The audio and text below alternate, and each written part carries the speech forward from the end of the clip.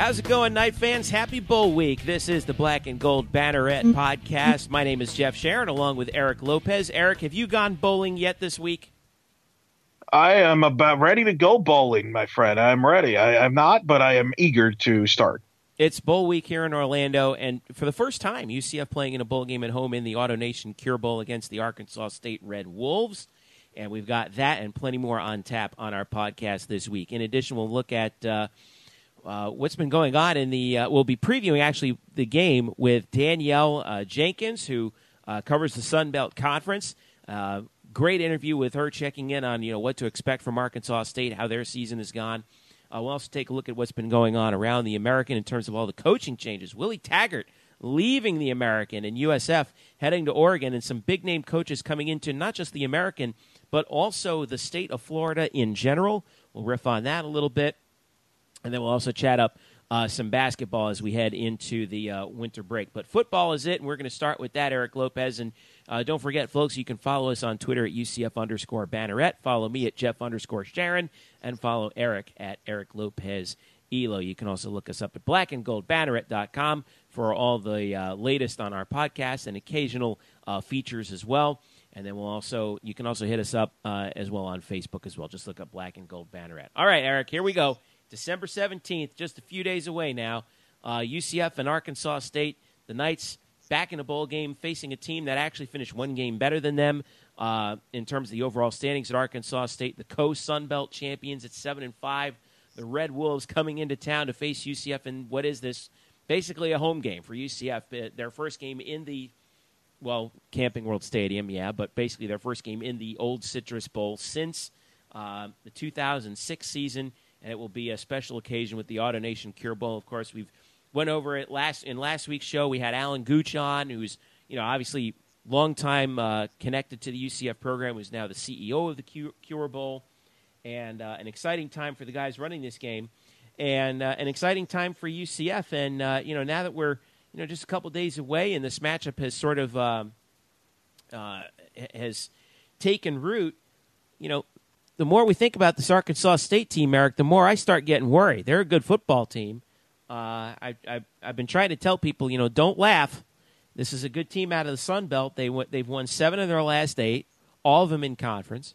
Their defense has been getting better progressively throughout the year, and they over the last really 6-7 years, this has been a pretty good program so far. I mean, are you as concerned as I am about this? That it could go sideways in a hurry if we're not careful? Yeah, I'm concerned from a different perspective, and I always go to Vegas. And this number for UCF and Arkansas State started at about 6.5, 6, depending where you're looking. And it's kind of stayed that way. You know what I mean? It's not like people are jumping on UCF to 2-3 points or either way. So it tells you that people think this will be a close game. I'm looking at the numbers right now. You'd be interested to see this. I'm looking at OddsShark. Yeah. And the number has actually dipped a little bit. It's gone down to 5.5. Yeah. UCF is fascinating. UCF favored by 5.5. Here's the number that really interested me. Last week, I looked at the early betting numbers in Vegas. 60% of the early money in the first 72 hours was on Arkansas State. Wow. 60%. So that tells me that Vegas thinks that the Red Wolves here are undervalued in this game. Well, they know something, and you keep in mind, and this is kind of the rule of thumb. And when you look at football spreads, usually the home team gets 3 points automatic. Mm-hmm. So if the home team is worth, that's the theory that if it's an even game, if the home team is they'll give 3 points as the favorite to the home team. In other words. Now, I know this is quote-unquote a neutral game, but let's be honest. This game's in Orlando. Obviously, it's in UCF's backyard. So that's why I thought the spread would be bigger. So really, I have to believe that Vegas obviously takes that into account. If you're telling me it's 5.5, maybe if this game was played in a neutral field, it'd probably be a 2.5, 3-point spread if you take away the 3 points based on home field. So that's what interests me and concerns me a little bit. I think Arkansas State is kind of getting the short stick, right? It's kind of interesting. I think UCF fans, we always feel like we're disrespected when we're playing a Power 5 school, when we're playing a big-time opponent and we're an underdog and, they don't respect us. And I feel like it's the other way around here, right? Like, I don't know if the fan base respects Arkansas State. No, but I don't really, think they do. And yet, you look at the Sun Belt League, again, it's ironic, right? It's kind of the Sun Belt has some quality programs. Appalachian State should have beaten Tennessee opening night of the college football season. Georgia Southern. Yeah. Georgia Southern, Tyson Summers there. Troy gave Clemson all they can handle in Death Valley. So these teams have athletes. These teams can play. And Arkansas State, the Cure Bowl is a big bowl game for the Sun Belt. They're going to be excited to play, and I think they're going to enjoy being the underdog. And I think that's, So I think there are concerns. There's concerns of what if this offense struggles like it did towards the end of the year? Yeah. You may have to be dependent on your defense. You might be all of a sudden you're in the fourth quarter and it's a 3-6 point game, and you're like, wow, this could be a tight game. So I definitely have caution to win. It reminds me of another game, and it's a game you were a part of, and that was the St. Pete Bowl against when UCF played Rutgers. Yep. And you know where I'm going with this. Mm-hmm. A lot of UCF fans went to St. Pete. Everybody was excited. Everybody's like, it's going to be like a de facto UCF home game. This will be no problem. Who's Rutgers? Rutgers ain't anything that great. And what happened was Rutgers was very physical in the line of scrimmage and beat UCF that day. Obviously, Greg Schiano was the head coach. They had future NFL players like Mohamed Sanu, who is an NFL receiver now with the Atlanta Falcons and was with the Cincinnati Bengals for a long time. I believe Devin McCourty, who's with the Patriots, was on that team too. So my point is, I think we get comfortable because, it's a home game, it's in our backyard and this or that. And as that game against Rutgers proved, that doesn't guarantee you anything. And I think that's important for the players. And I think the coaching staff will make sure they know this, but it's important that the players don't treat this just like, we're here at home and, it's a pretty easy, comfortable thing.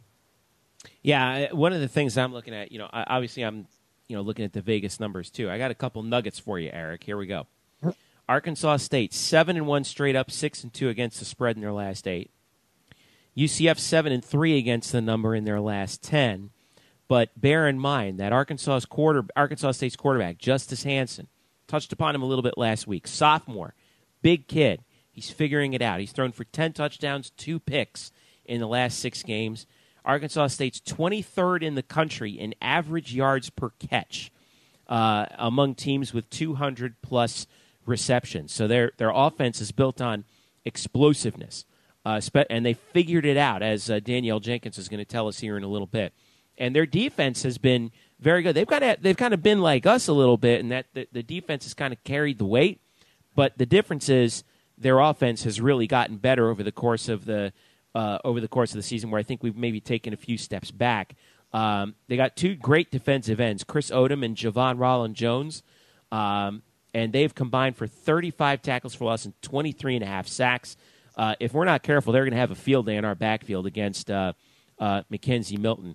And this is one thing that I got a little bit concerned about with UCF. So the total has gone under in 6 of UCF's last 7. And if it goes under in this matchup, the over-under is 50. That's going to bode well for Arkansas State, in my opinion. So UCF, this is the number that really freaked me out. The Knights have lost their past 10 games against teams with winning records.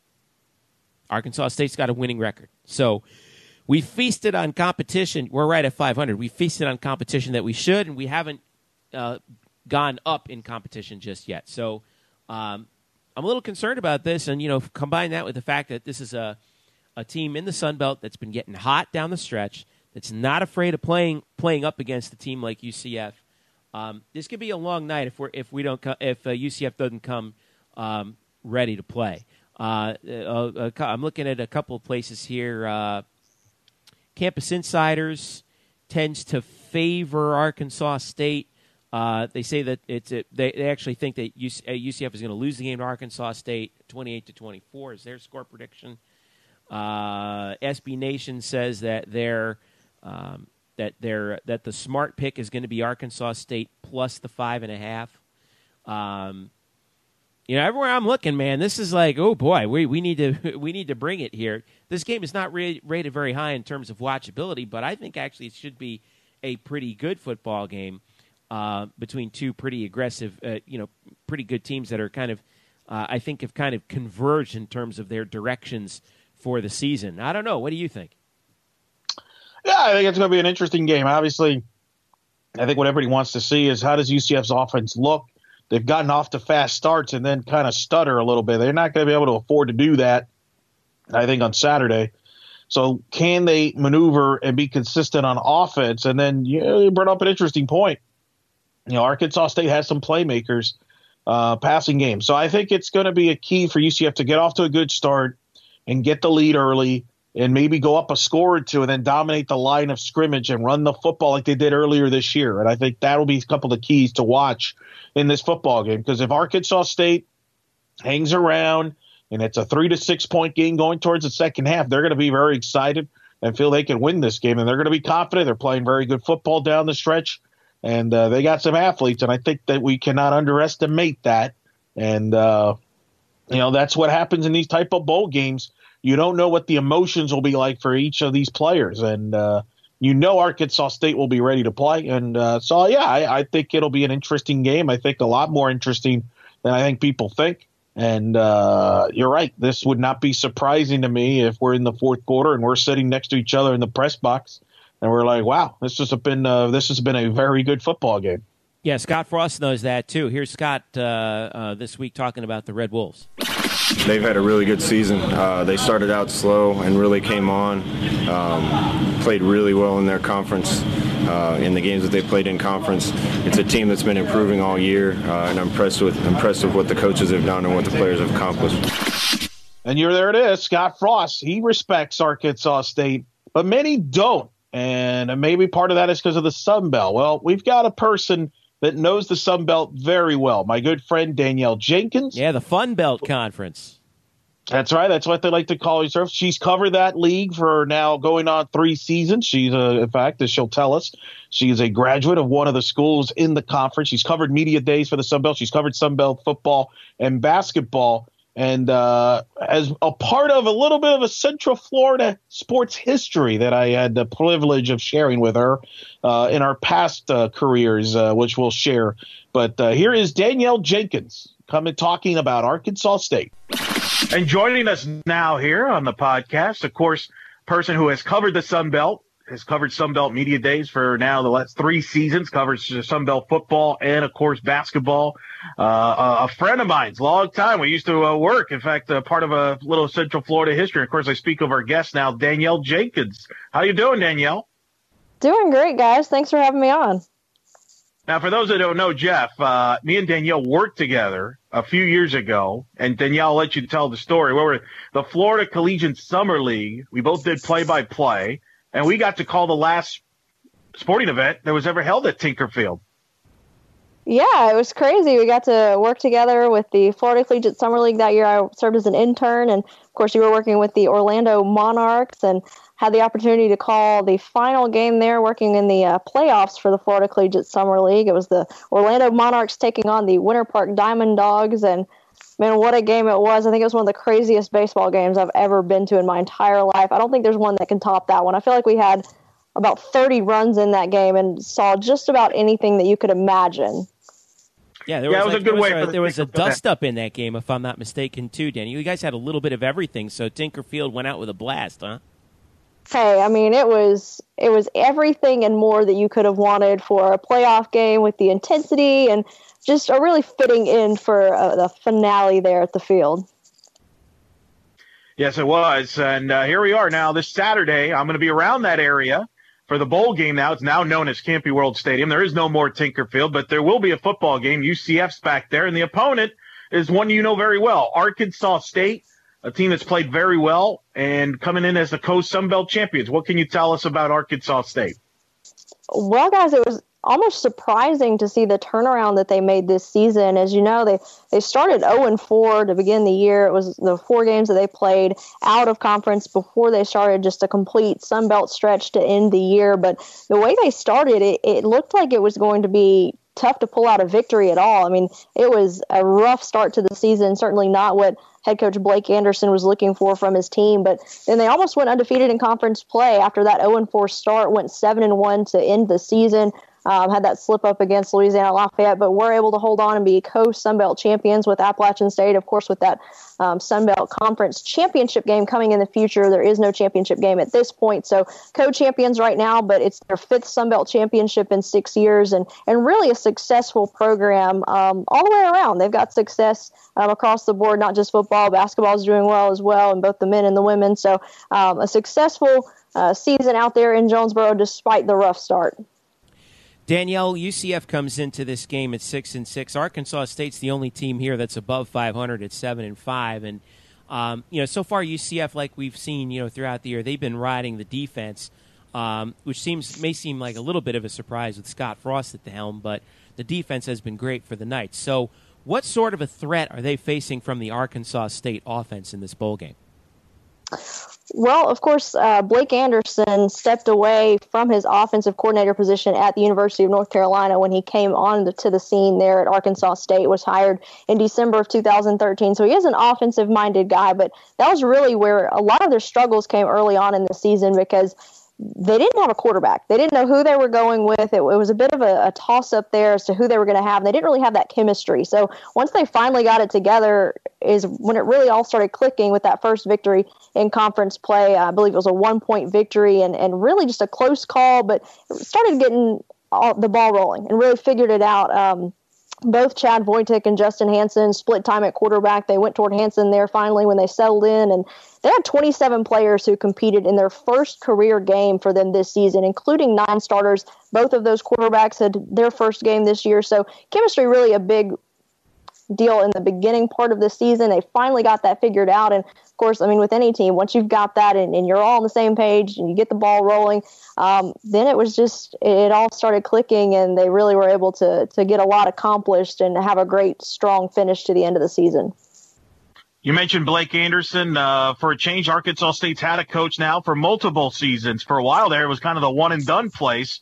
Hugh Freeze coached there for a year in 2011. Gus Malzahn coached in 2012 for a year before going back to Auburn. Brian Hartson coached there for a year in 2013. Then he left for Boise State. He's now finishing up in his 3rd season. Rumors came about during the last few weeks about him at the Baylor job. What can you tell us about Blake Anderson? What makes him tick? Well, yes, I think that had a lot to do with the success that they've had, is just having that consistency. I had the opportunity to speak with them during media day. They have an event the night before the actual media day takes place where all the media members are just hanging out with the coaches and the players, kind of a different dynamic just because you aren't on the spotlight. You're not asking them questions. You're just getting to see them as people. And so I had the opportunity to hang out with them. We actually bowled a game together. They had us at a little alley where we had some bowling opportunities, play pool, all this kind of stuff. So got to see them out of their element and just hang out with them. And it's interesting to see the dynamic that Anderson has brought to this team. Well, not just with that consistency, but he's relatable for these guys, but he's also respected. So he really brings an interesting dynamic to them because he's a younger guy. He really gets the guys and connects with them on their level and is relatable, like I said, but he's also very well respected and he's getting the job done. And he recently said that now the guys know he cares about them more than just on the football side of things. That's something that takes time, and that consistency and continuity of being there for now this 3rd season after having so much turnover there in that position has really led to a lot of the success and just building on the success this program already had, obviously with their 5th conference championship in the last 6 years.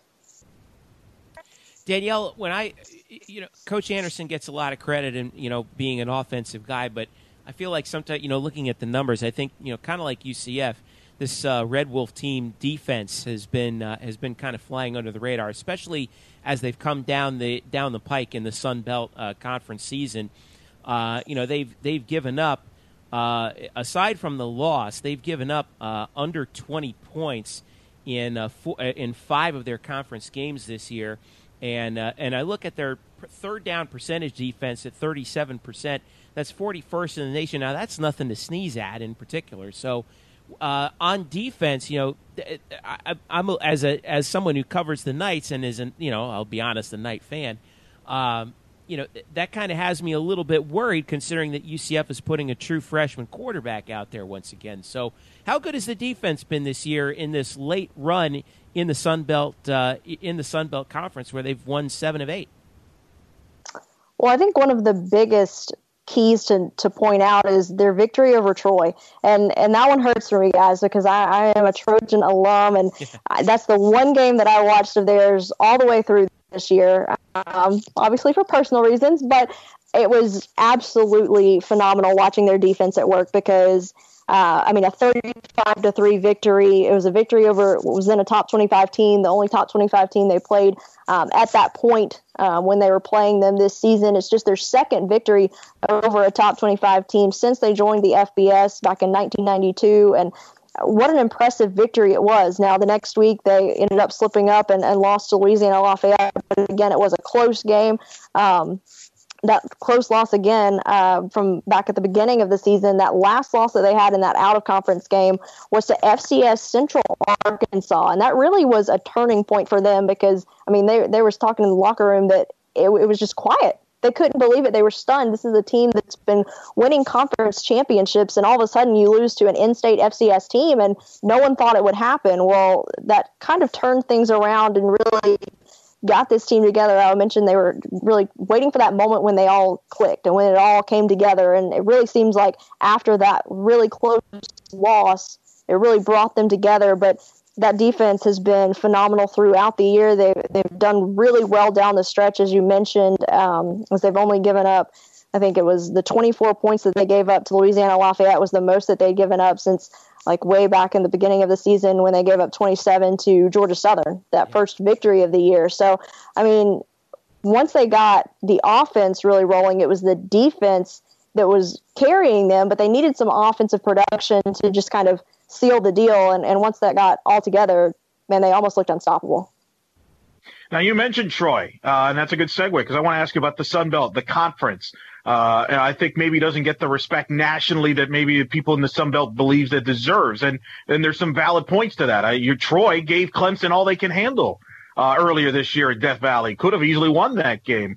You have teams like, for example, in the Sun Belt, Louisiana Lafayette's had a good program. Appalachian State outplayed Tennessee this year in Knoxville. They've had a tremendous program. They just moved into the Sun Belt. Georgia Southern, a lot of people down here have followed them closely due to the connection with Tyson Summers in his first year as head coach. Of course, was a defensive coordinator at UCF. Just give us your thoughts on the Sun Belt as a league as a whole. Well, they don't call it the Fun Belt for nothing, guys. It really is a fun league to watch because you mentioned there's a lot of teams that are right there in the mix. Even Idaho, a team that has been one of the bottom teams in the league, had a great year this year, went 8-4 overall, one of their best seasons in recent history. They won their last 4 straight, which is the longest streak in the conference. And you mentioned Appalachian State. Right there at the top with Arkansas State for that co-championship. Appalachian State going back to another bowl game this year, heading to Montgomery for the Camellia Bowl. It's been impressive to watch these teams succeed. Troy, that one broke my heart, especially that Clemson game. Eric, that's a touchy subject for me because I watched it and I'm telling you, I believe that was a fumble, but we'll go ahead and skip past that. But it was really impressive to watch all of these teams with a lot of success this year. And it's going to be interesting when it gets to the point that there is a conference championship game here and get the chance to see Appalachian State and Arkansas State, where this year they didn't see each other, so they didn't play on the field. So we've got that co-championship. It'd be interesting to see who would win that matchup. So in the years to come, that's going to be a fun one to watch. It should be noted, Danielle, also that a little bit of trivia for you. UCF actually was in the Sun Belt Conference from 1991 all the way until 1992 as a member of the league, and actually in 1991 did play Arkansas State in the only matchup ever between these two teams. But the program in Jonesboro in general, I've always looked at them as a real example of success. it's easy for us to say, yeah, well, they're kind of like, they're a low FBS level team being in the Sun Belt. Okay, fine. But they've won the league multiple times in the last several years. They've been to bowl games in every year since 2011. I think they've won, 4 Sun Belt championships in the last 5 years. This is a pretty good program with a pretty good historical track record. It's just you don't hear about it because they're in the because they're not, a Power 5 team. So they've kind of been there and done that, and they're not afraid to play teams like UCF, are they? No, I mean this is a team that doesn't shy away from competition. I mean, this is a team that is excited, and I think a lot of it with the success there has to do with just the support around the program. They may not get the coverage or the notoriety, but if you go to Jonesboro, I've had the opportunity to go once before for a sideline job when Arkansas State was playing at home, and being there in Jonesboro, I mean, that town is incredible. It's interesting to note that, I mean, obviously UCF has the big home field advantage here. It'll be interesting to see how that plays out with the home advantage being there in the hometown. But the Red Wolves are no stranger to the hometown advantage because Jonesboro definitely does that for them. I'm not sure how the crowd will travel to Orlando, but Red Wolf fans are rowdy and they take it seriously with school spirit. I mean, they paint the town red. When you go there, it's hard to not catch the fever and catch the buzz because it's contagious. It's fun seeing the entire town painted red supporting the Red Wolves. So they really have had a lot of success there, and I think a lot of that has to do with just the support around the program. Yeah, I'm with you because I for one, think that UCF fans need to bring it to this game. I mean, no excuses because it's basically a home game because if they don't, it could be, it could get a little bit out of hand. And if the Arkansas State fans travel well, this could be a really interesting atmosphere. Absolutely. I think it has a lot of potential to be a really good matchup. And then also, obviously, crowd is always a factor. So we'll see who gets that advantage. Obviously, right now, the advantage on paper, clearly going to UCF. But, it never plays out how you think sometimes. So we'll see how it comes down on the field. Plus, this bowl game is important for not only Arkansas State, but for the Sun Belt, Danielle, right? I mean, I think when you think of the Sun Belt, I know the New Orleans Bowl has always been an important bowl game for that conference as well. But I think the Cure Bowl, and you talk to the people in the Sun Belt, this is an important bowl game. And the fact that the co-champions are here says that, doesn't it? Absolutely. They have so many bowl tie-ins now. It's really incredible to see just the growth that the league itself has had, sending 6 teams to bowl games this year. Obviously, the Camellia Bowl, which I mentioned earlier, which is in Montgomery, the Cure Bowl here, even the Idaho Potato Bowl. I mean, everyone, you hear about it just because it's the Idaho Potato Bowl, but Idaho is in the game, which it makes sense. It's a hometown team. They had a great season, put them in a bowl game, and put them right there at home, which gives them the advantage there. You mentioned the New Orleans Bowl. That's always been a big tie-in with the Sun Belt itself, based in New Orleans. They're inside the Superdome. Really interesting dynamic getting to go down to Media Day, be in the Superdome with the Raging Cajuns going back from Louisiana Lafayette. They've been there several times in the past. It's always fun to talk with Coach Mark Hudspeth about the advantage being there in New Orleans. Always fun to talk to him at Media Day about coming back because he's had so much success there. And then also the Arizona Bowl, which was added in this year. And then the Dollar General Bowl, my Trojans heading down to Mobile to play there at Ladd-Peebles Stadium. So 6 bowl games for the Sun Belt. And, of course, this Cure Bowl getting one of the co-champions there in the Arkansas State Red Wolves, a big one for the Sun Belt. All right, Danielle, we're going to put you on the spot. Who you got? Wow. Oh, guys. All right. Well, I'm going to have to go Arkansas State. The only reason, I'm not trying to be a homer here, but I am going to go with that they've overcome a lot of struggles this year, and they ended on a strong note because they ended with that victory. They had that loss to Louisiana Lafayette there at the end in the second to last game, but they won the next one. They won that one against Texas State to steal that co-championship, and I'm going to say that they're going to ride that momentum and pick up the bowl victory. So that has nothing to do. Wait. That has nothing to do there, Danielle, with that Troy UCF rivalry back in the A-Sun TAC days in basketball. I mean, Jeff was a student. All right, I'll tell you this, Daniel.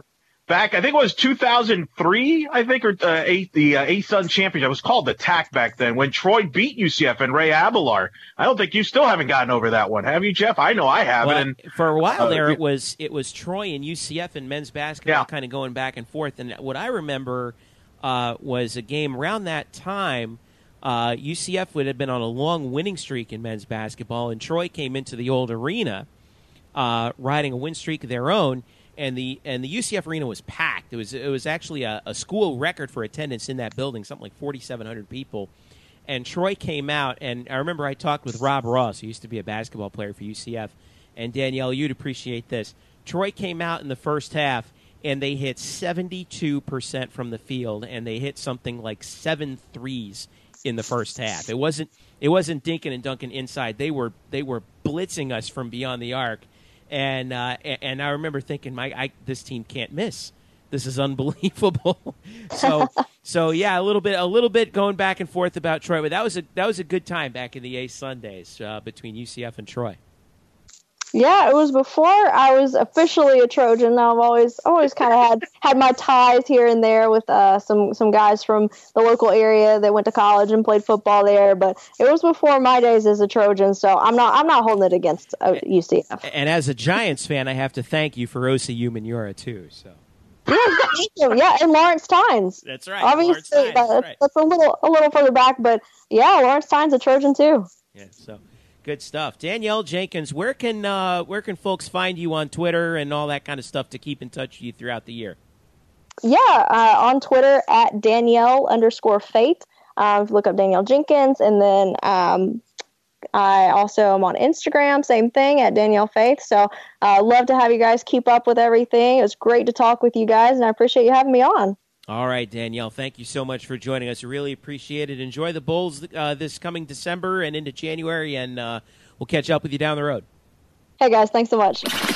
And our thanks to Danielle for joining us. By the way, interesting note on her. She actually also does some work for Piedmont College up in Demorest, Georgia, which is a place that I actually taught at for a period of time when I was a sports reporter up in Toccoa, not far away.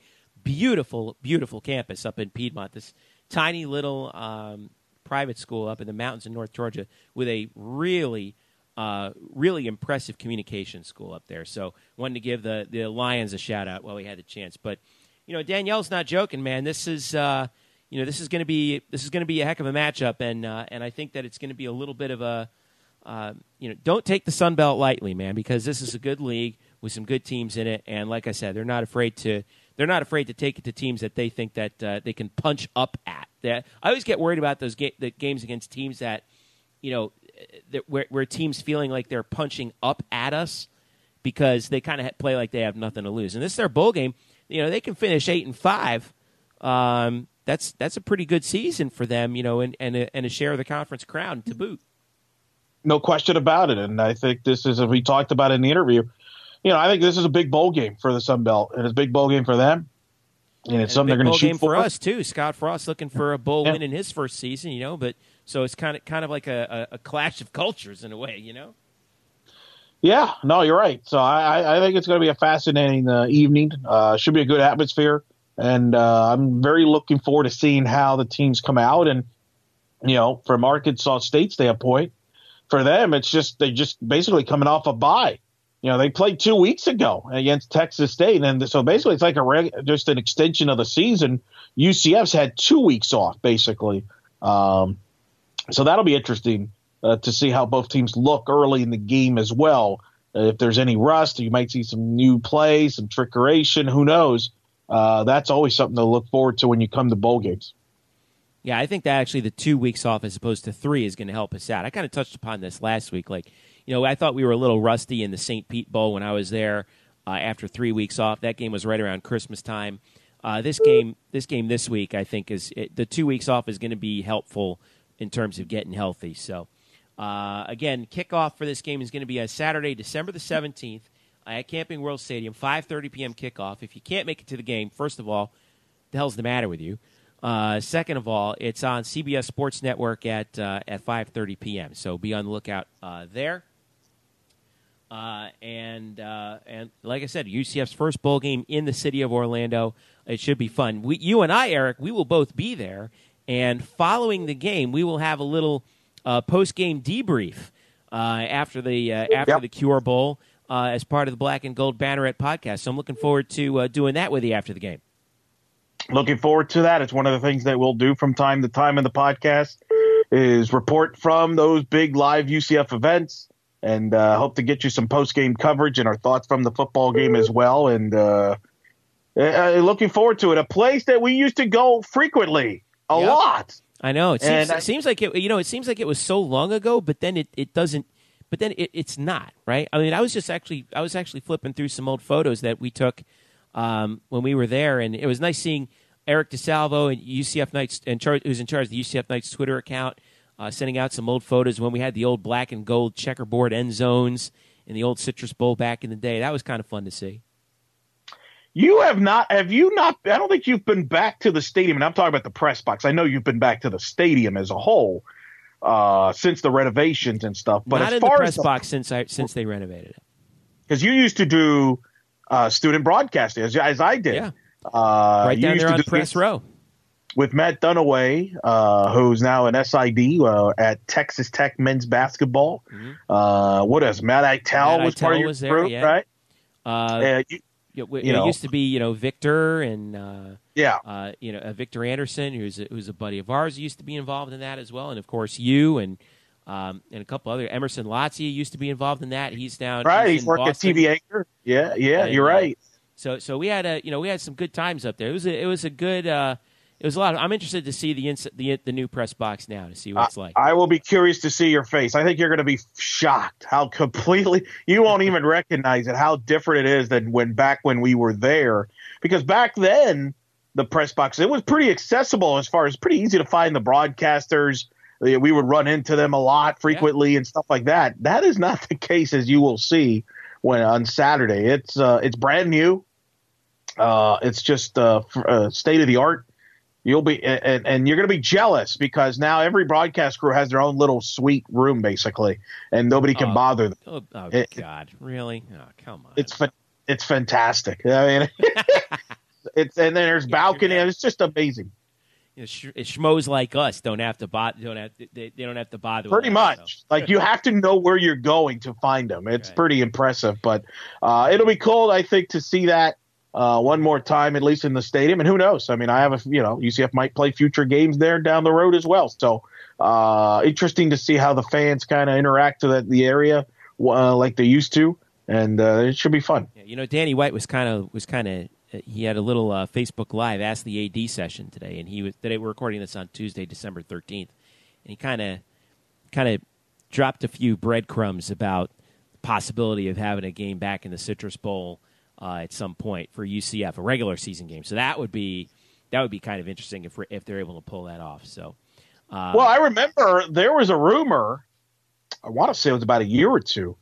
There was rumors about a possibly UCF playing there against Miami in a regular season game, and things didn't work out for a variety, whatever reasons. Who knows how true it was or whatever. Well, UCF did play Miami at Bright House Network Stadium, and I think that's still the attendance record, if I'm not mistaken. That game, I was at that game. It was a packed house. Oh, in 2009. Yep. But there was some chatter that UCF and Miami could play over there, and as part of maybe a 3-game series where they play on campus and then play one game there, and who knows? It never materialized. But that would be something that I would be for in the future, because as you know, sometimes. If you want to attract a big time program or a power school, they're not willing to come to campus. So the next best thing you might have to do is, well, if you don't want to come to campus, maybe we could play here at the Camping World Stadium and make it worth your while. Then, right. You've seen other example of that was Houston playing Oklahoma this past year. They played it at Reliant Stadium, a good point. Which is an NFL stadium. And that's one of the reasons why South Florida has been able to schedule Florida State is because they've been able to sell them on the fact that, hey, you're playing at Raymond James, which is an NFL stadium. So I think that is something that I could see in the future UCF looking into if teams don't want to play at Bright House or whatever the stadium's going to be named afterwards. I could see that Camping World possibly being an option to help them attract a future opponents. Yeah, I think that's and yeah, I like the idea of thinking out of the box and doing that kind of stuff. So again, we'll kind of see how that materializes, and it's good to see Danny White kind of thinking about that too. I don't know if previous regimes would have even thought really seriously about it, but I think Danny's actually pretty interested in that. So one thing, we're going to take a break here in a little bit, and when we get back, we'll talk a little bit about some coaching moves in the state of Florida and in the American. But just some sad word that I wanted to pass along before we took a break here. I got word earlier today that a really long time member of the UCF athletics family. We lost him today. Colonel Lee Logan, who's an Air Force veteran, but for a long time was he was seemingly at every UCF sporting event, performing some sort of official function, be it keeping score, doing play-by-play, observing things. He would help out with keeping score at football. He was part of the staff for basketball that would not only do the games at the arena, but would also go over to the Bahamas with the guys because that staff would run that tournament out there for the Battle of Atlantis. He was at volleyball quite often, operating. He would do things like he would operate the scoreboard, and he was actually an academic advisor at UCF for a number of years. Very close with the athletic program. Lee passed away this week, and so our thoughts and prayers are with obviously Lee and his family and friends. I know that Eric, you and I both counted Lee as a friend going back to when we were students, right? Yeah, it's been a difficult week from that standpoint. It's weird. Lee, as you mentioned, was around every. I mean, if you went to UCF sporting events, and I'm not even just talking about football. We're talking basketball, obviously, but women's basketball, softball. He was always around in softball doing volleyball, scoreboard stuff. Baseball, obviously, was his favorite. He used to go there a lot too, scoreboard there too. And when I first started broadcasting softball was actually around 2007. I was a student, and he was very positive. He was very encouraging of me doing that, and he always enjoyed the other sports. That was the thing that really where we hit it off, and it maybe. A lot in a direct way. I think the podcast that we're doing indirectly was maybe in some parts inspired indirectly by Lee with the interactions that we both probably had with him, because as you know, and I had interactions with him. We talked every UCF sport. If it was women's basketball season, we would talk about what's going on with the women's basketball team, and he would throw his 2 cents in. He would talk about what he felt the coaches needed to do. He was always was talking about how the coaches should recruit more in the area. And he was never shy about expressing his opinions. No. And that's why he was so well respected by everybody in the department, Sure. And so so he was always around with softball, and he would, and as I started doing softball, even when we were he would always pick my brain. Hey, how's softball doing? What's the outlook? What's it looking like? Do we have this? Do we have that? And we would always talk about those things. I always remember baseball. Brian Armistead was the baseball SID. Lee Logan would always, kind of tease him a little bit, and there was a fun atmosphere. It was always great to chat. But he was always passionate with UCF, and that'll miss that. And so I know he'll be looking from above all UCF sports, and I have a feeling he'll be scrutinizing them from above and maybe questioning some of the scoring decisions. But certainly it's been a tough week there, and our condolences to the family and friends. And I think as we will dedicate this podcast to him, and in some ways helped one of the reasons why we did this is because people like him who enjoyed not just UCF football but enjoyed all UCF athletics. Yeah, I mean, I knew Lee as a student, as a broadcaster, and later on as a staff member, and then when I did PA at volleyball, he was always really helpful, and we did softball as well and baseball, and he was always. I remember him fondly, doing all the baseball games that I did when I was a student, and him kind of, like you said, he was never shy about expressing his displeasure with what was going on, but he was also, he was always also so complimentary of a number of things that that happened, and it's going to be tough.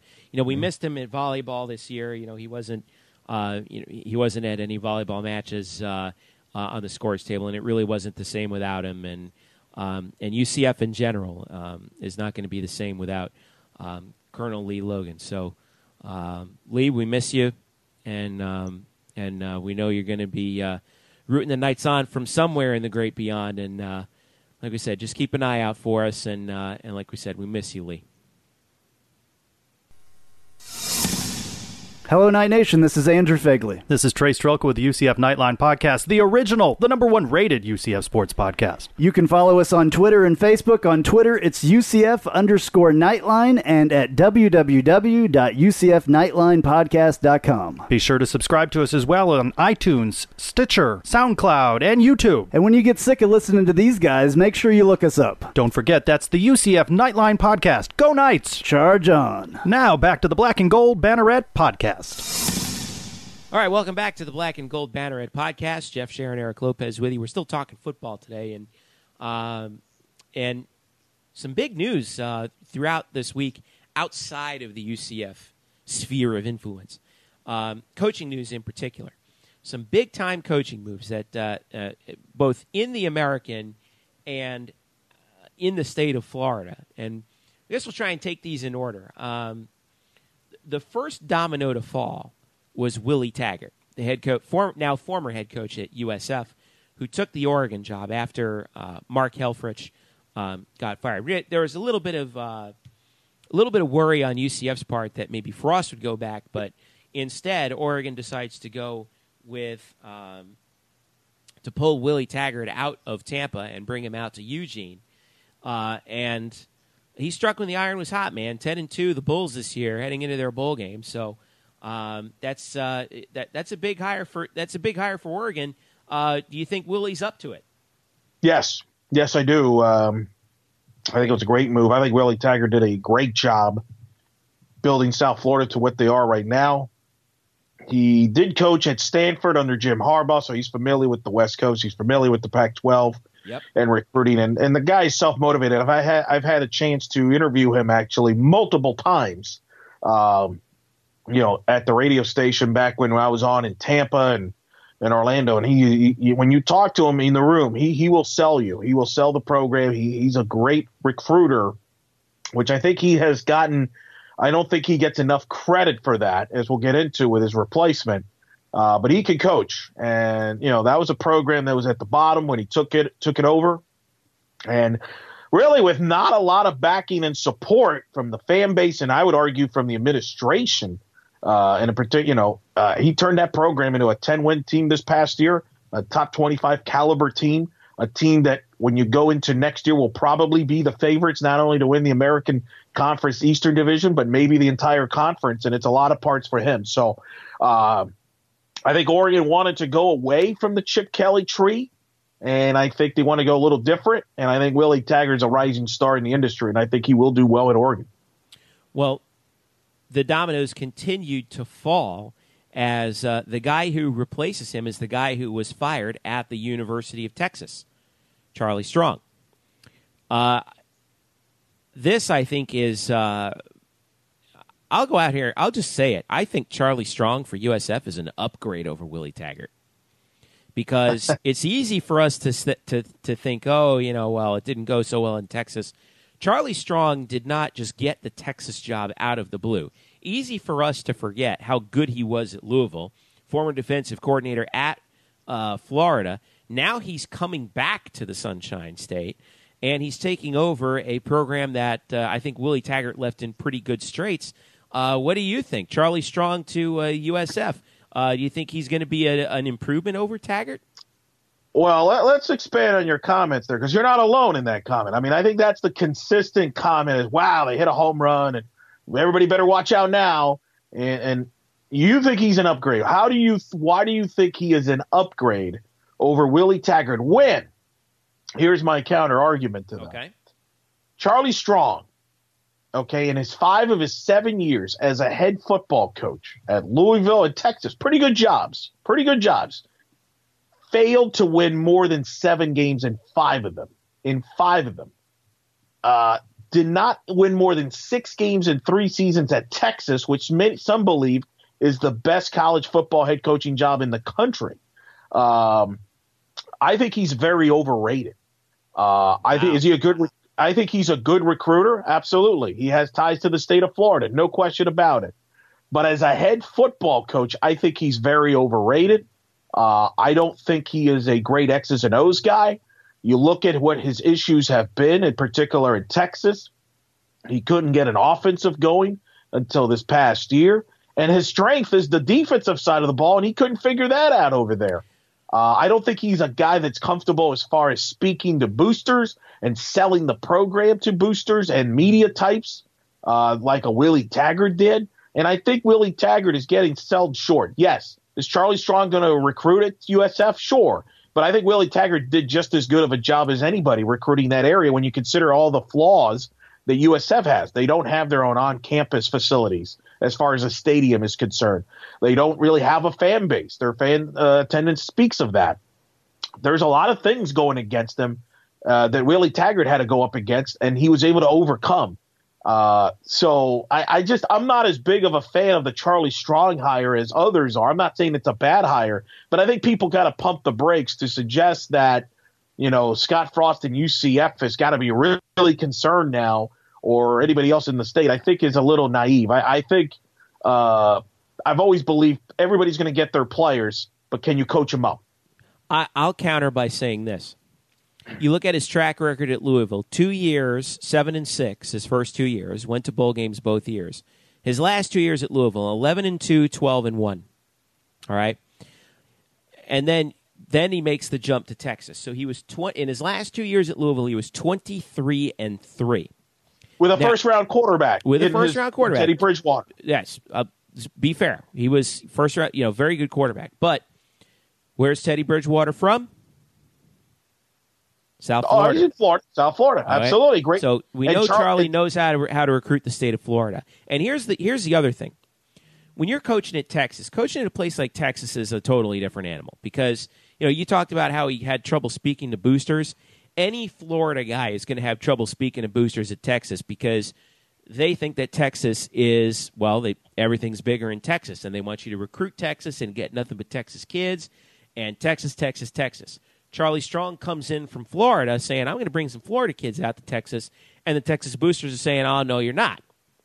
So I think he was put in kind of a no-win situation at Texas with a group of people kind of hangers-on to the program that are just impossible to deal with. Congrats to Mac Brown. He figured out how to do it, and that's not an easy and that's not an easy job. I think that he was in an untenable position. I think he's in a much more favorable position at USF in terms of being able to recruit. And let's say, he knows. I still think he does know how to coach defense. But most importantly, I think the recruiting, keeping kids in the state of Florida, is going to be a real key. Now, speaking of Texas, who do they hire to replace Charlie Strong? Well, in comes Tom Herman, leaving the University of Houston, a guy who the Texas boosters have had their eyes on for quite some time. And we know the success that Tom Herman has had at Houston as well. So he leaves the American, but incoming to Houston, well, not really incoming to Houston, the Cougars decide to promote their offensive coordinator and quarterbacks coach, and a guy who's been in line for some head coaching jobs over the last few years. And I remember him as a player at the University of Texas. Major Applewhite is the new head coach at Houston. So what are your thoughts on Houston going with Applewhite? I like the move for Houston. Houston, first of all, Tom Herman's going to be a home run in Texas. He's going to win big there. He might win big next year. He's already got a quarterback that's very talented, Shane Buechele. But I like what Houston, and they kind of accidentally, I think, fell into this because, there was a lot of speculation of where Houston was going with their coaching moves. Lane Kiffin was thrown in there and stuff like that. Lane Kiffin was tossed around for the USF job, too. More everywhere. on that in a second. Right, everywhere. But I like the fact they went with Major Applewhite, who was an offensive coordinator there with Houston. He's under Tom Herman. He's well known in that state. He's a legend quarterback at the University of Texas. He's coached everywhere, Rice. He's coached at Texas. And I think he's hungry for this opportunity. I think he will help keep some of the recruits that they already have. And I think they'll get behind them. And Houston's tradition, you always go for the next guy. Who's the next big-time coach? And they've done a great job of that in the past. When you think about, obviously, Tom Herman recently, but before even that, Kevin Sumlin, they got. Obviously did Artie great Briles. things. Art Briles. So they have a history of doing this, and I like the Applewhite move because he's young, he's energetic, he's going to be hungry to prove something, and he's well known in that state. And from what I was told, and it's been reported actually since, but I was told he's very well liked by the Texas high school coaches over there, and that's a big thing. Well, he's a Texas kid. He's a Texas kid. He's well known, and that's a big thing because those high school coaches will have influence on those kids as where they go. That's one of the reasons why Tom Herman's had a lot of success recruiting in Houston is because he was able to bring those guys, and he's well liked by those coaches. If you notice, one of the other moves I'm sure we'll talk about, Matt Rule left Temple for Baylor, and one of the first hires he did at Baylor, he hired one of the top high school guys in that state so he can connect with all those people in Texas. So I love the move for Applewhite. I'm eager to see how he does at his opportunity, what he does as a staff. But I think for Houston, considering the circumstances, I think they got the right guy for that job. I think they would have made a mistake if they would have gone outside with a guy that had to prove himself inside that state. That could have set the program back. I think Applewhite being in there already will help the transition, and they're still going to have a lot of talent coming back going into next year. Now, you mentioned my next one that I was going to touch upon. Temple loses Matt Rule to Baylor, who replaced Jim Grobe after the Art Briles thing just imploded. It's such a bad situation at Baylor. They got to clean that program up. In your opinion, real quick, does Matt Rule have the ability to do that? Yes, because he had limited resources at Temple, and he won. And I think that's one of the reasons why Baylor wanted him, because I think they're going to have some limited resources with all the off-the-field stuff that happened at Baylor. He's going to be able to clean up that program, and I think he'll win. And he's got a 7-year deal, so to me it sounds like Baylor's going to be patient with him, and he seems to be already doing the right things. As I mentioned, hiring one of the top high school guys involved in high school coaches in the state to be on the staff so he can have a connection with the state. The guy can coach football, and you've seen that how he's turned around Temple. And I think if they give him time, he'll do well at Baylor. And I think he's a coach that maybe hasn't gotten the credit that he deserves with the job he did at Temple. Temple, you mentioned, with a very interesting hire here. Replacing Matt Rule, in comes Florida Gators defensive coordinator and former UCF Knights assistant Jeff Collins. Collins comes over to Temple. I really raised some eyebrows at that when Collins was actually mentioned in the running for our job back when it was open. Since UCF, he has coached at FIU, Mississippi State, and then, of course, he got the job at Florida as the defensive coordinator under Jim McElwain. He's 45 years old. I remember him from the Get Yo Chili Hot days when he was at UCF as a defensive assistant. I A+ hire for Temple going and getting Jeff Collins, I think. Fascinating. Very fascinated by this. Jeff Collins was obviously rumored for the UCF job last year, and I know in talking to people, he wanted this job. All right. Yeah, it was out there pretty strong for Jeff Collins.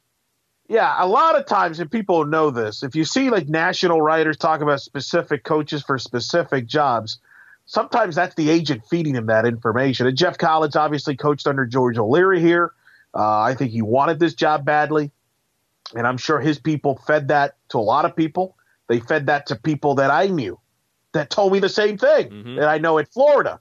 All right, so I think he's been eager to be a head football coach. That's kind of been his next step. You mentioned he's coached all over the South, and I'm fascinated to see how he does, because I know some UCF fans didn't want Jeff Collins to be the head coach. There was questions about him can he be a head coach material?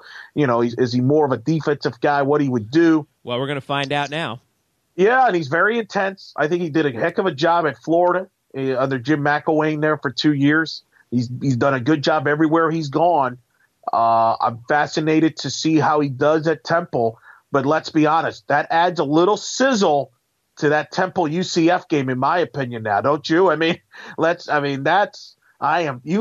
going to be ready for that game. He's going to circle that game, and he's going to come up with some schemes going up against Scott Frost. That's going to be fun. Interesting to see how he does up in the north. There's been mixed results there. Steve Adazio used to coach Temple, was under Urban Meyer at Florida. He's now at Boston College. He's struggled there. Can Collins bring Florida talent, steal Florida talent to go play at Temple is the biggest question I have, Jeff. That's going to be a tough act to follow. But if anybody can do it, right. Jeff Collins has the right attitude in order to do that. I think he has the right mindset for to get kids to think win first at Temple, a program that's been struggling for a long time, but has come upon good times of late. Over at Cincinnati, the real big thing for Jeff, real quick. Yeah, they'll be fine defensively. What will determine his success or lack of success will be what he does on the offensive side of the ball. We've seen this with guys that are defensive coordinators in college football. Will Muschamp comes to mind. Where they have struggled and they have failed is because of lack of offense and lack of recruiting on the offensive side of the ball. That's something that Jeff has to address, and he will have to do a very good job to be successful. I don't question that Temple will be fine defensively with him. I mean, they're fine. They've been fine without him. They're going to have to address it without P.J. Walker, too, because he's not going to have him anymore. So. Correct. Right. So that's important. Cincinnati let go of Tommy Tuberville after a 4-8 season. They hire Luke Fickell. He is the former co-defensive coordinator for Ohio State. Actually was the interim head coach at Ohio State in 2011 in the transition year between Jim Tressel and Urban Meyer. But Fickell comes over. He's an Ohio State guy through and through. Actually started there as a GA in 99. Actually played at Ohio State from 93 to 96. Columbus, Ohio guy. He comes over to coach at Cincinnati. That's going to be a problem, too, because you talk about another defensive guy who knows how to coach defense. Luke Fickell's the guy if you're Cincinnati, and they had problems with that this year. Yeah, I like this move. First of all, I thought the Tuberville-Cincinnati relationship had kind of soured. It kind of ran its course. That program's been in decline. Yeah. The thing when he yelled at the fan, that wasn't a cause of the illness. That was a symptom, and it was pretty much done with after that.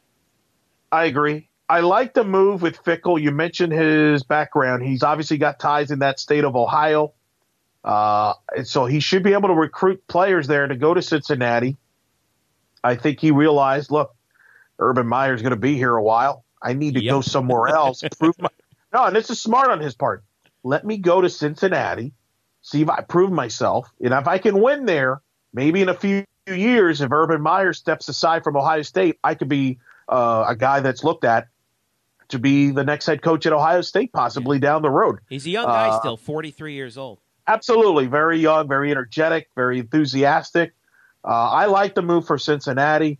I'm going to say the same thing about him I did for Jeff. What does he do on the offensive side of the ball for Cincinnati will be fascinating to me. You got to believe that he will probably bring that Urban Meyer style spread offense with him to Cincinnati, I would assume. And, one of the things, if you look at the track record, Urban Meyer assistant coaches do very well when they for head coaching jobs. So, and I think if you're Cincinnati, you're hoping that Luke Fickell is your next Tom Herman. Some other hires I wanted to mention here, not in the American, but of note, especially. By the way, how great is it? But real quick. Yeah. The American Conference is the conference to go to get the next coach. That has now been clear this offseason.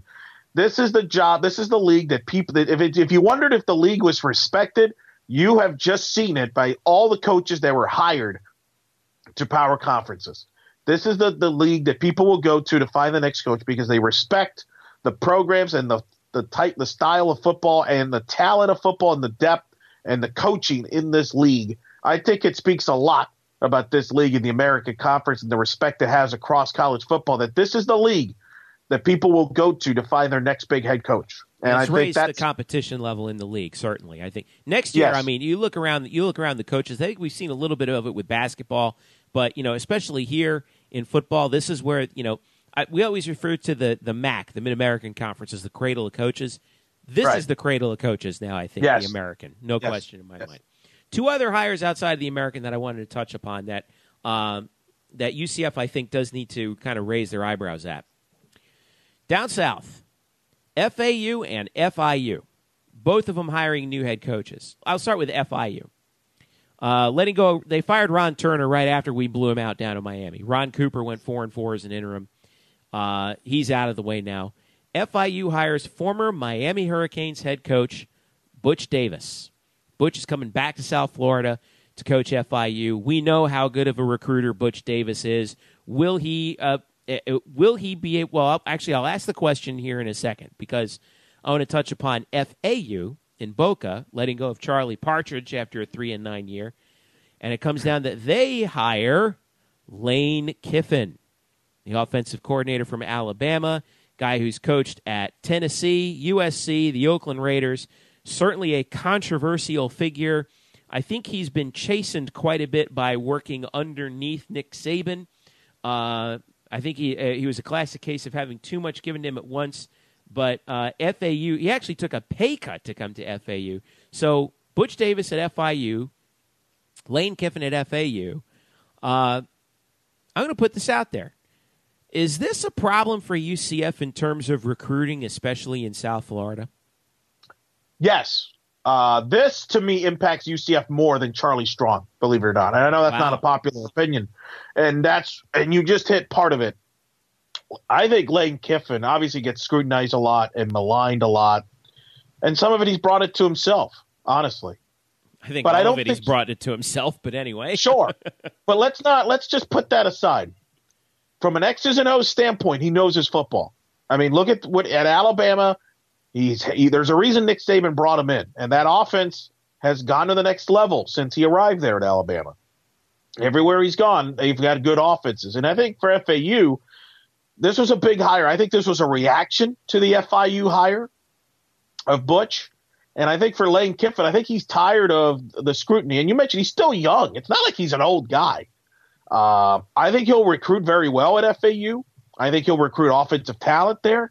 I think they will win games with him. And I think he's got a chip on his shoulder. I think he's tired of being the whipping boy. I think he's tired of all those, shots that you see on highlights where Nick Saban's yelling at him. And I think he wants to be a head coach. Look, LSU wanted him. LSU was prepared to offer him about $2 million to be his offensive coordinator, work with his best friend, one of his best friends, Ed Orgeron. But what this tells you is he wants to be a head football coach. And I think he realizes if I want to prove myself as a head coach, I just got to take a job like FAU and win. And you know what? I won't be as scrutinized at FAU as I was at USC or Tennessee, where every little thing I did got scrutinized. At FAU, man, they're going to leave you alone, and he's going to coach, and he's going to do it. He's going to bring them some attention. But if they win, they're going to be ecstatic, and maybe that leads him to another job down the road. But I think for FAU, let's be honest, FAU's been in the headlines here more this past week for this hire than they have been in a long time. Probably since Howard Schnellenberger was there. Yeah, sure. I think that's valid. And he's got an on-campus stadium there, all right, that he's gonna be able to use. It's in Boca, nice place to be. You can sell the kids on, hey, stay in South Florida. Yeah. It's nice up here. It's nice up here if we're recruiting in if you're recruiting in Broward and Miami-Dade, it's up in Boca Raton, but it seems like the right fit. I feel like it's going to go either really good or really, really bad. There's no middle of the road here with this. But it's a good gamble. If you're FAU, what do you got to lose? To me, it's a good gamble. The guy can coach. So we'll see how that goes. And I think he's going to bring the attention there. Now, on to Butch, who you and I know very well. We followed him down in South Florida, built that Miami program in the 2000s, was under Jimmy Johnson's staff. Who said, actually, remember in that documentary, the sequel to the U, that he regretted leaving Miami when he did. As he should. Yeah. As he should. I mean, which is fascinating, by the way. And there's something that those documentaries didn't make. Howard Schnellenberger and Butch Davis, think about how their legacies would be different if they didn't leave Miami when they did. Howard Schnellenberger left after the first national title for the USFL. I mean, he could have won. He could have won for years at Miami and become an icon. And left for a team that never materialized, never played a game. Sure. Correct. And then for Butch, he left after 2000. I mean, that 2001 Miami team, which many believe is one of, if not the best college football team ever, was all Butch. And Larry Coker got the fruits of that labor. So I agree. He should regret that. Now, a lot of attention on Lane's baggage. Butch has some baggage. And that goes back to North Carolina. Yep. Where he had some off-the-field issues, academic issues there, that North Carolina is still dealing with to this day. That's why Butch has kind of been blackballed to some degree and clearly didn't get the Miami job last year. It was no secret that Butch wanted back that Miami job and had support for it. He didn't get it. And I think Butch, obviously, who's been doing television at ESPN, realized he wasn't going to get another Power 5 opening anytime soon because of what happened in North Carolina. So if you can't get the Miami job that you wanted, he obviously knows that area. He's going to go to FIU. Pete Garcia, the athletic director who's moving on, used to be at UM. And I think Butch will be able to recruit guys to play at FIU. Now, the facilities are not very good at FIU. We've all been there. That's going to be a challenge for Butch. But Butch is a tremendous recruiter. If anybody's spent time with him, he can recruit. And he knows the state. The high school coaches know him. He likes him. He's a tremendous evaluator of talent. He can judge talent as good as anybody in this state ever has. So I think he'll bring FIU to respectability. And it's not like FIU can't win. Remember, when Mario Cristobal was the head coach at FIU, they had T.Y. Hilton and those guys. Mm-hmm. They were going to bowl games as well. They beat us. They beat us at least once with Mario. I think maybe even twice. Yeah. So they won that game in 2011 that you're talking about at FIU. Well, Mario beat us once. FIU's beaten us twice, but right. Cristobal, and he was a hot name for a while for a head coaching job. Right. Former UM offensive lineman. Yes, and FIU made a huge mistake letting Mario Cristobal go. Yeah, they did. After after the year that they had a down year, and then they got rid of him, and that they haven't recovered from that. So I think they're hopeful that Butch can kind of bring some excitement there. I am fascinated to see the staffs that both guys will bring to those respective programs. Something to keep in mind about Cristobal, he did play at UM, as you mentioned, when Butch was around as an assistant. Mm-hmm. And in fact, he was also, I believe, he was at Miami under Butch. He coached under Butch from 98 to 2000. So there's a connection there. I only bring that, so it's kind of interesting that they would go that route. I'm not suggesting that Cristobal is going to join them at FIU, but what I am saying is I'm sure that Butch has picked Mario Cristobal's brain about what the good and the bad about FIU. I think this is the strongest that FAU and FIU have put out there as far as at the same time from a coaching standpoint. And from that standpoint, that will make it harder for UCF because I think it's not going to be as easy to pluck kids away from that area and take them away from FAU and FIU and et cetera than there was maybe in the past. I do think this state has gotten tougher in the back end now where FAU and FIU is going to be able to steal a kid or two that maybe would have gone to UCF or USF. And look, Mark Richt. Yeah, I was just going to say. He's a kid too as well in Miami. I was just going to say, easy for us to forget Mark Richt is at Miami now. Who I think is doing a heck of a job there. Is going to do a great job there. So I think this is the most depth in this state from a coaching standpoint that we've ever had. Usually there's always been a weak link or two that you kind of like Ron Turner, nobody really took seriously. So with all due respect to the previous coaches at FAU and, after Howard Schnellenberger, and then obviously since Mario Cristobal, this is the first time I think teams will take seriously FAU and FIU. And I think with Butch and Lane, and I think Butch is going to be there longer than Lane. They're going to be able to steal some kids away and compete in Conference USA. And keep this in mind. UCF will open the football season in 2017 against Butch Davis at FIU. Butch Davis's first game will be in Orlando in 2017. Yeah, I mean, I'm looking forward to seeing, how it shakes out with those programs. I do think, though, you're right. I think recruiting just got a lot tougher for Scott Frost down in Broward, Palm Beach, and Miami-Dade. And if he's going to get the kids that he wants to get in to run UCF fast with Florida-level speed, he's going to have to work a lot harder in those three counties, down to what Howard Schnellenberger used to call the state of Miami. It's going to be a lot tougher for him to pry some of those kids out from. It's one thing when you're recruiting against Partridge or whatever the heck his name was at FAU, and Ron Turner. It's another thing to be going up against Butch Davis and Mark Richt and Lane Kiffin, who is going to be bringing out a lot of flash to FAU as well. Oh, it is. So, but let's not sell Scott Frost short. And trust me, Scott Frost is not shaking in his boots over Charlie Strong or Lane Kiffin or any of these guys. In fact, Scott Frost tells you here there's a lot UCF has to offer that maybe some of these schools don't. Well, there's a lot of good coaches being hired. Recruiting is definitely going to be a battle in the state of Florida with some of the people they've hired. But we feel like we have the best college town in the state of Florida. We think we have the best university in the state of Florida and the best campus in the state of Florida. We'll go to battle to get as many of the right kids as we possibly can. But I know a lot of those guys are good coaches and good recruiters. How about that, Jeff? Saying UCF has the best, most to offer from an atmosphere and fan and university environment. I mean, Scott Frost did that sound like a guy that's concerned about these new hires? It doesn't sound he's concerned at all. Well, I think what he's saying is our fan base needs to prove it, starting with this bowl game coming up and heading into next year too, because one of the concerns is with the attendance. But I think if we can step it up as a fan base, we can help prove him right, because when the place is rocking. I remember when Miami came here to the stadium, to Bright House in 2009. It was a sellout, and this place was loud, and I think that he's right. If you can capture that atmosphere, this could be a good couple years for UCF.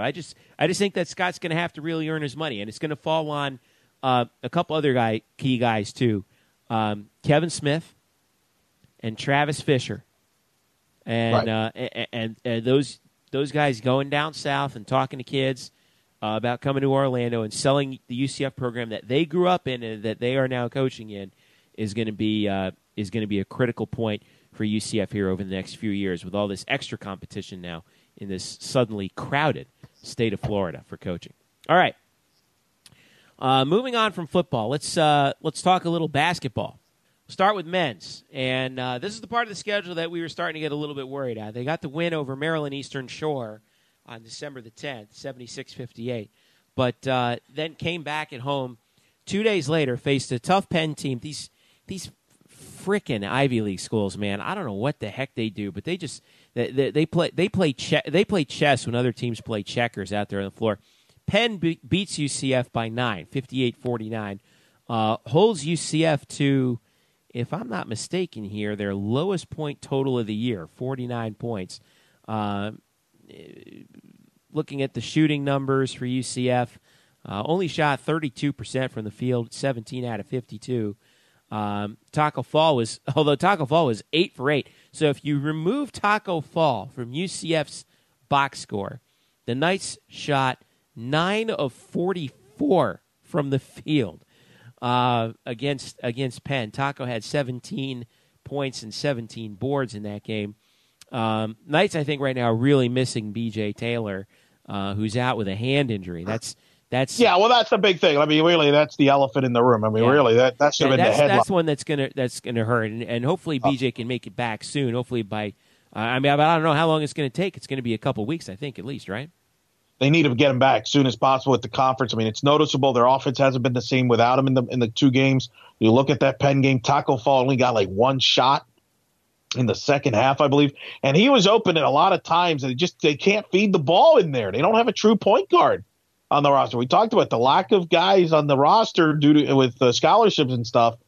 That's a huge loss. So this team's going to struggle without him. There's no question, and I think we've seen that. And I don't, that's the big question. The only question I have for the rest of the way for basketball from now until conference is when does B.J. Taylor return?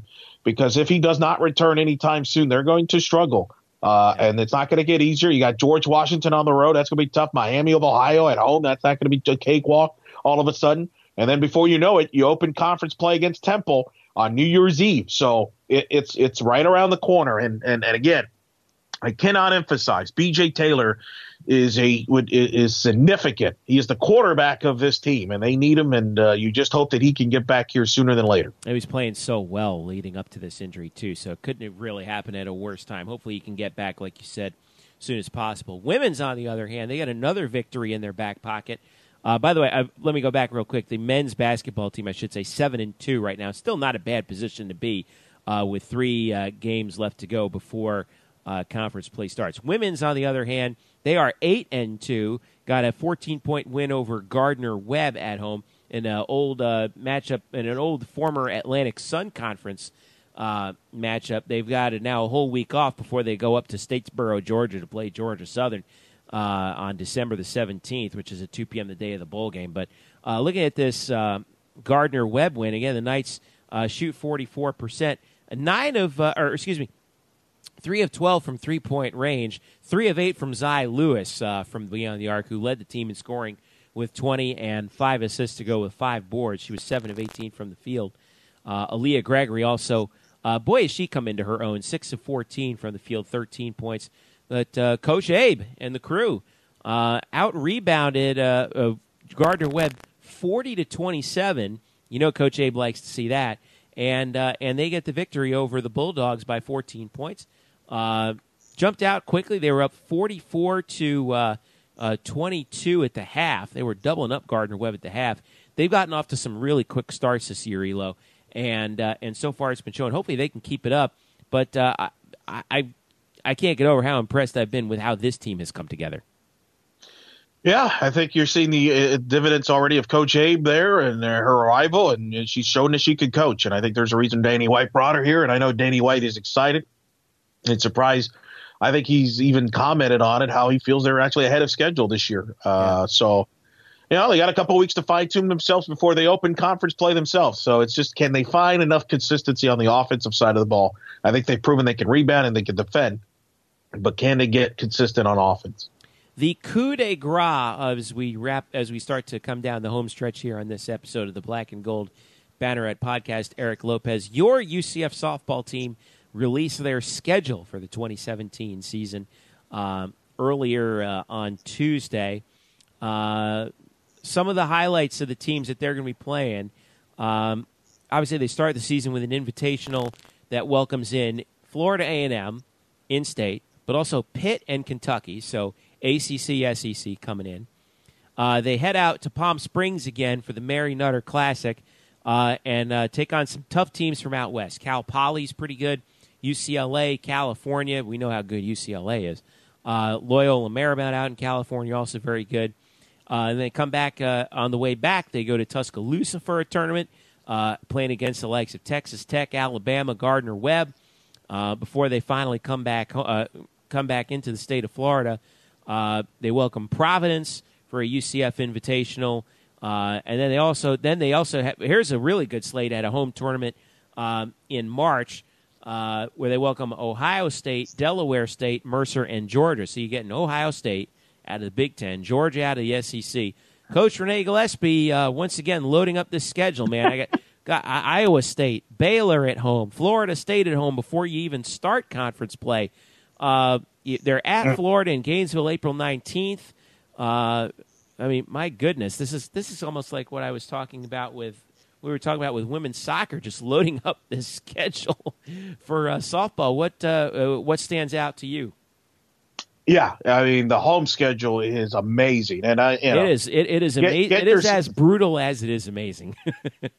Yeah, with a young team too. That's the thing. It's a very young team. Young in the pitching staff, young across the board. They lost 10 seniors. So, but again, it tells you that Coach Gillespie, she'll play anybody, anywhere, anytime. And I think the exciting thing is teams are willing to play her now at home. Yeah, that's the big change. I think that's been fun to see. You got Georgia coming in for a tournament. Georgia's a Women's College World Series representative last year. Baylor's coming here for a 3-game series to return the favor after UCF went to Baylor last year. Florida State comes here for the midweek game. Bama's coming down. Ohio State's coming down. Well, Bama's in Tuscaloosa. They were returning. That's right. I'm sorry. Yeah. Which I was there a couple years ago at Alabama. This is they run a fantastic first class tournament up there with Patrick Murphy. They play Alabama twice up there. They got Baylor. It's a tough schedule, no question about it. I mentioned Mary Nutter. That's the most premier tournament in college softball in the regular season. So, how many times has UCF played in that tournament? By the way, they played there last year. They played there last year for the first time. So this will be their second trip. And that's an invitee. You're only invited if you are respected among the best in the country. So that's not a tournament that anybody can just get into. Yeah, so that's not a cupcake slate that they got there either. No, it is not. I mean, and they went, they played the best. They played like 3 World Series teams last year in that tournament. So the young girls are going to learn a lot, and they're going to learn about themselves. And I think the goal is to make yourself learn what you have to work on and get yourself ready for conference. And it's among the best teams in the country, and you prove themselves. We haven't even mentioned the fact they're going to go to Florida, of course. Florida State comes here. Yeah, it's an amazing schedule. I mean, I know it comes off as a shill, but I mean, why not buy your season tickets? I mean, are you kidding me? Oh my goodness! Well, what I like is they got some softball rivals coming into town in conference play. Houston comes here. USF comes here. UConn comes here. So when you get to conference play, it's going to get crazy, and there's a really good home conference slate as well, not to mention, like we mentioned, the out-of-conference. So that'll be something that we'll keep an eye on. The season starts, the opener, Friday, February 10th. All right, so as we wrap up, don't forget, folks, Eric and I will be at the bowl game, at the AutoNation Cure Bowl on Saturday, covering the game. And as soon as possible after the game, we're going to have some post-game reaction for you on a sort of instant podcast, if you will. First time that we're actually doing that here on the Black and Gold Banneret podcast. So that should be fun. Looking forward to that. Hopefully UCF can get the win in the bowl game and finish the season above 500 and head into the offseason on a winning note, Eric. Absolutely. Should be fun. Yeah, it's going to be fun being in the old Citrus Bowl again. Well, even though it's the new Citrus Bowl, but it's always good to go back there, and it'll be fun to see black and gold on the field once again. What else do you have on tap for yourself this week, Eric? It's going to be busy. I will be filling in on Tuck It O'Neill as the host. Jerry will be off 3 to 7 on Sports Talk 1080 The Team Orlando. We're also on in Gainesville and on Ocala now. And that's you're going to be news too up in Central Florida. Yeah. All throughout Lightning Alley. Yeah, that's a good way of putting it. You're going to be on that show. We're going to have you on. We don't know the time yet, but you'll be on during that show to preview the bowl game. And then I'll be hosting the Sports Talk Florida Insider Show, 11 a.m. to 1 p.m. on 1080 Orlando Saturday, a big kind of an unofficial pregame leading into the bowl game.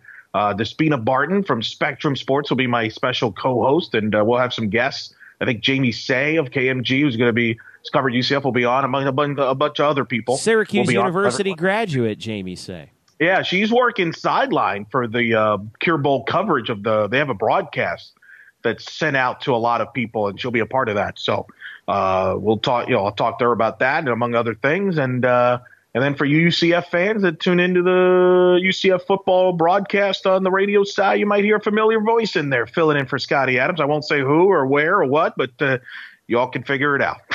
That's all I'll say. Well, it should be a fun week leading up to the bowl game.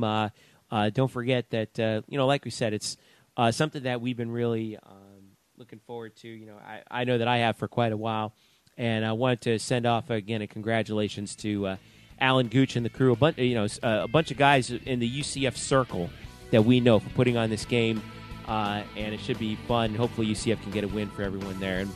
And for all of us here at the Black and Gold Banneret podcast, don't forget, by the way, you can follow us at UCF_Banneret. Follow me at Jeff_Sharon, and follow Eric Lopez at Eric Lopez Elo. Don't forget to hit us up on Facebook and on our website, blackandgoldbanneret.com, where you can get email updates and subscribe to this podcast if you don't already, on iTunes, on SoundCloud, and also on Google Play. Eric, I'll catch you at the game.